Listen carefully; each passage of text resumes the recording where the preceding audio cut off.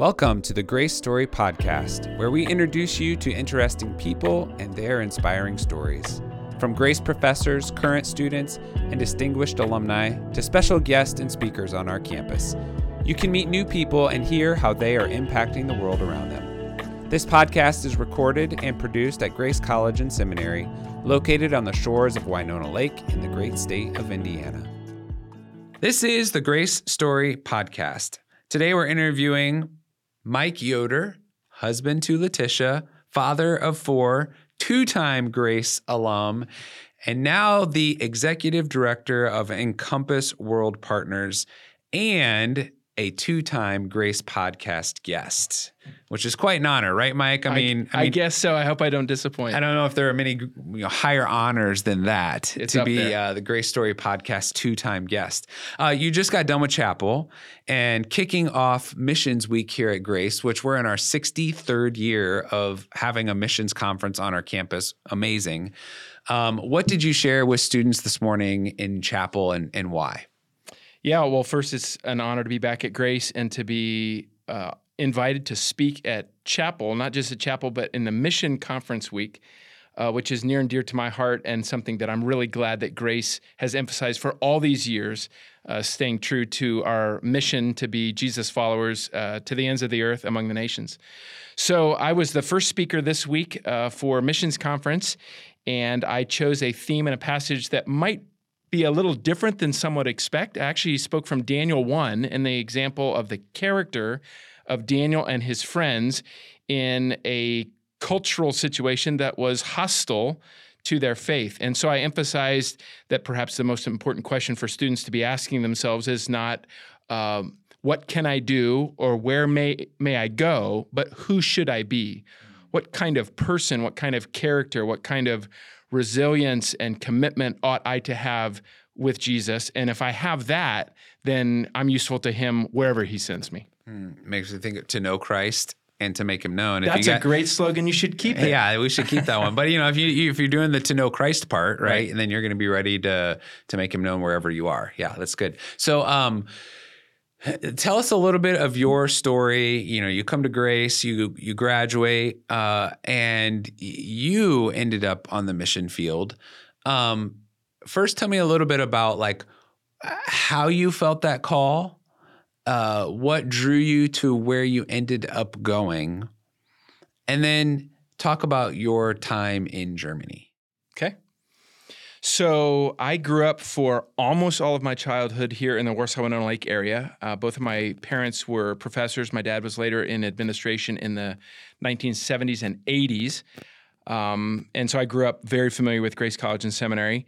I look back at my childhood with much gratitude because I had mentors that I knew or other people that I observed that I thought, I want to be like them someday. They have a winsomeness, they have a conviction, they have a purpose in life that I find really appealing. So I was a teenager at Community Grace Brethren Church here and had some great youth leaders who not only talked about cross-cultural ministry, but then left and got involved in it. And so though I was sad to see them go, I thought they really put their money where their mouth is. And what they say about God's heart for the nations and about the gospel to the ends of the earth, they really believe it. And I was always interested in cultures and languages, and learning about places and people who are different than me. And the question kind of percolated in my mind as a teenager, God, could you use that?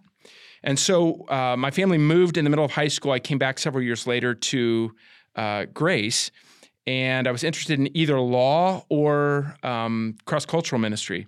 And through taking a bunch of classes, I ended up later on deciding, hey, I want to be involved in cross-cultural ministry. Not sure where or doing what. I spent some time over in Europe in the middle of my studies after my sophomore year, and that confirmed all of my interest and openness and also the spiritual need in Europe. I had taken some French in high school and college, thought maybe there was a future in France, but ended up later going to Germany. Met my wife here in college, Letitia Wiley. We got married. She taught in the public schools around here while I went to seminary. Great arrangement. She earns the money. I spent it. And then in short order, when we were 25, 26 years old, headed over to Berlin, Germany, where we spent the next 10 years of our lives. So you're over in Berlin. Talk a little bit about expectations versus reality of cross-cultural ministry for you and your family. Sure. I would say I underestimated the spiritual challenge it would be there, and I overestimated whatever my giftings or talents or abilities were in going. It's easy sometimes at a Christian college or in certain environments to think that you're pretty important, you're pretty gifted, God must be privileged to use you. Well, life shows you pretty quickly that you're a lot more needy and a lot less lovely than you think you are. And that was actually good for me in cross-cultural ministry. It was not long before I realized this is a God-sized work, and whatever talents or gifts I have, they're completely insufficient to see lives change. In fact, to follow Jesus requires the grace of God in your life. So I think I overestimated that, and that was a great humbling work that I hope the Lord did and continues to do in my life. In terms of the spiritual climate in Berlin, one of the most atheistic, hostile cities in the world, but very advanced. Berlin is a survival city. They survived World War I, the Nazi era, World War II, the Cold War. Berliners have the idea, what do you have for me that I haven't already experienced, that I haven't already looked at and seen through? So for us as young Americans to come there and speak of the gospel, for them it was been there, done that, though most of them had no clue what the message of the Bible was. So it was great to talk with highly educated, pretty confident, very resilient people about a message that greatly impacted their cultural history, but about which they had almost no personal familiarity with. It was a great experience and challenging. We saw handfuls of people come to faith in Christ, certainly not hundreds like you might find in more receptive parts of the world, but we loved our time there. Give us one story of a person you remember in your time of ministry that you spent time with, and give us a success story. I'm sure you have the ones where it's like, but give us a success story of your time in Germany. Sure. There was a young man named Martin, who spent a year as an exchange student here in the States. And he came back to Berlin and went from what felt like a spiritually fertile place to him back to a desert. And like many exchange students are looking for believers, sometimes Americans or English speakers, because of that experience that they can connect with. And so we connected with him and some others. I tried to build upon some of his exposure in the States to Christian faith, and we started reading the Bible together. So we read through, chapter by chapter, the book of John, so that he could be introduced to Jesus, not through the lens of Mike, but through the scriptures. And then I could talk about what this means and ask questions. And so he came to faith a couple years into our time there, was baptized there, came from a well-to-do, educated family, but he knew something was missing. And when he was exposed to the person of Jesus, he had a eureka, that's it, aha moment. And I'm pleased, not only in his life, but in other people's lives, when they see Jesus for who they are, it changes everything. Yeah. So you come back to the States after 10 years of fruitful ministry, and fruitful looks different, but it was fruitful. Yep. Began time of ministry at Grace Polaris, on the board of Grace College and Theological Seminary for 15 years, and just recently made this transition to becoming the executive director at Encompass World Partners. So tell us, what is Encompass World Partners? Mm-hmm. And you can even make a Grace connection there for us. And then talk about that transition and sort of how God called you into this new role. Yep. So like Grace College and Seminary is the primary educational arm of the Charis Fellowship, formerly the Fellowship of Grace Brethren Churches. Encompass World Partners is the cross-cultural mission arm of the Charis Fellowship. And so our duty, our calling, is to serve the 230 or some churches in North America with their own response to Jesus's Great Commission, vision for the nations, and then practical ways in which they can send people, participate in projects, partner with national churches, and so forth. So we have over 100 staff, most of whom are deployed internationally. of all ages doing a whole variety of things centered on the gospel. So church planting, church equipping, a variety of holistic ministries, education, medicine, business, and so forth. In terms of my background, so we had spent, close to 15 years with Encompass as staff members, most of which were in Germany, and then almost a dozen years in local church ministry in Columbus. And so when I was approached by the search committee from the Encompass board, obviously I had interest because it was kind of a convergence of several areas of interest or experience for me: missiological studies, cross-cultural living and ministry, and the local church.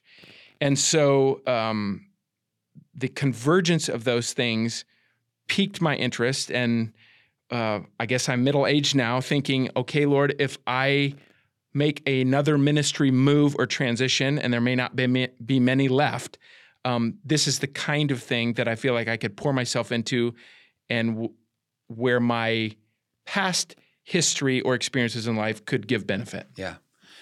You've now been in this role officially for... I've been in the role for 4 months on my own, and then if you add a 6-month transition with my predecessor, Dave Giles, all of 10 months. Long enough to know what I've gotten myself into, and too short to know what I'm doing.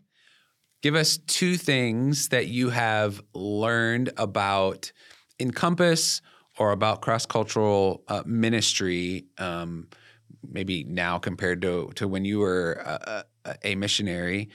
Just 2 things that you've learned over the last, 12, 16 months.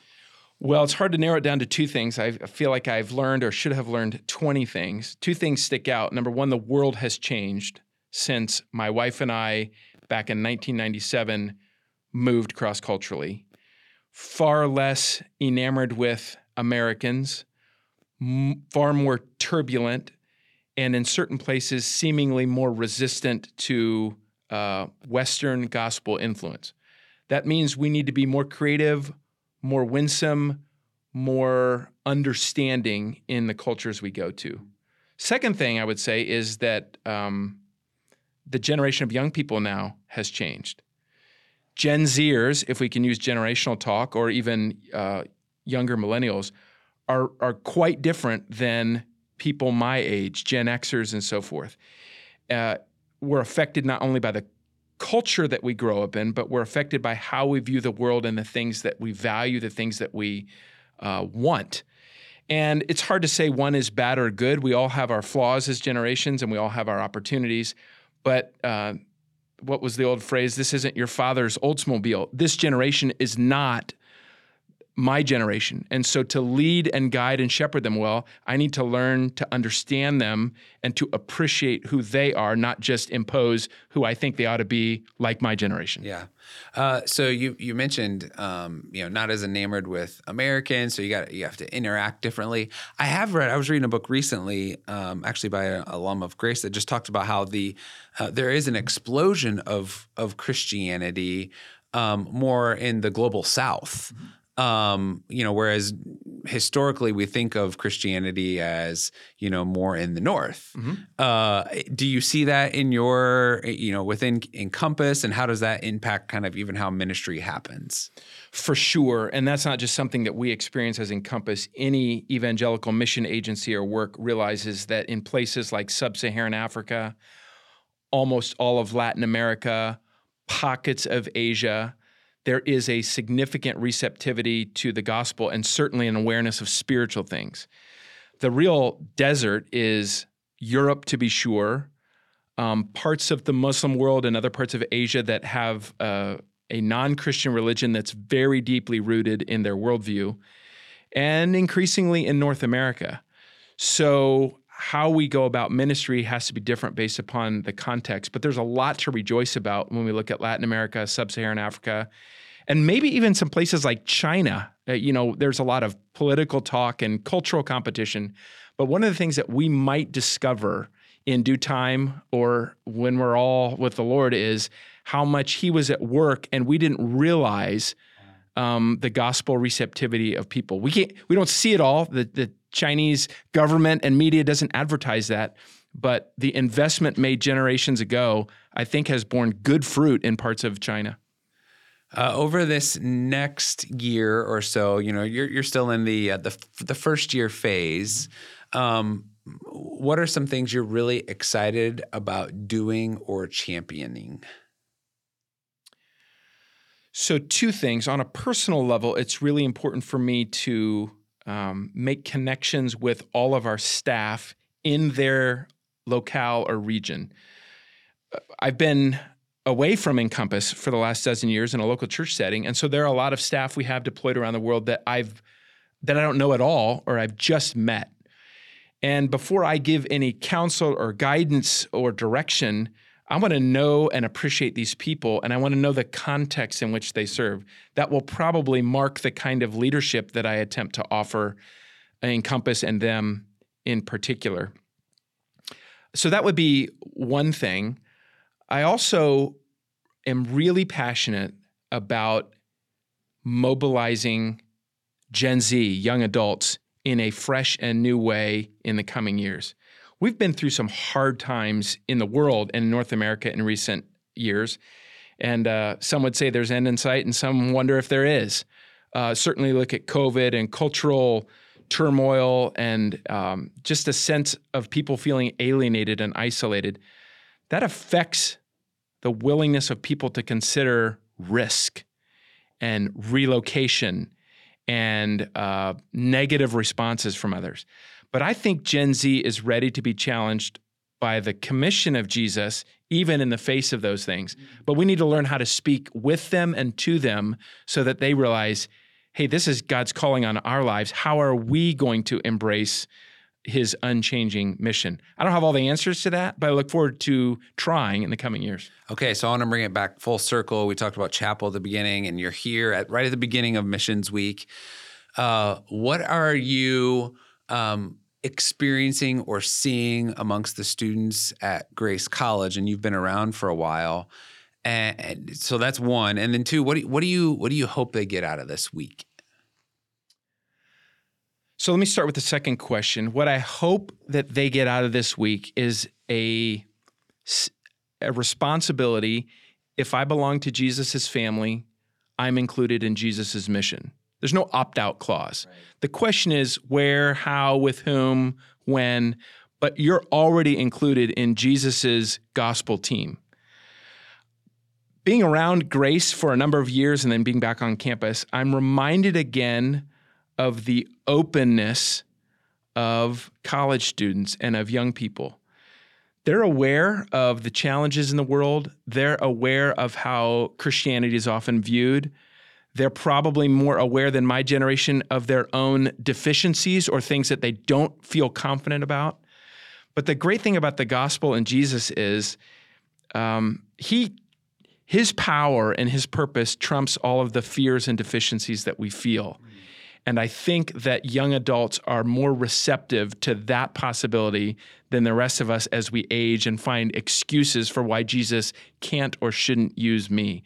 It's great to be around young people in whom the Spirit of God lives, who are willing to be used in ways that he chooses. I was just talking with a second-year student Sunday night at a church function.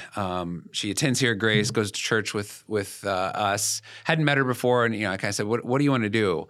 And she said, "I want to do something cross-culturally for Jesus. I don't know exactly what that is, but I'm excited to figure it out and find out." And I'm like, the Lord will use that in one way, shape, or form, and that is exciting. And I always say, the value of working at a place like Grace is thinking about the people and the places our students will impact that I may never know about or hear about, but throughout the world and in different ways, them being equipped to go make a difference for Christ. And that's exciting. And as I hear you talk about that, I just think, an experience like Grace is cultivating receptivity for what the Lord wants to do, not just now, but in the years to come. Grace may not plant all of the seeds. Grace may not be able to say, your life is going to line up like this.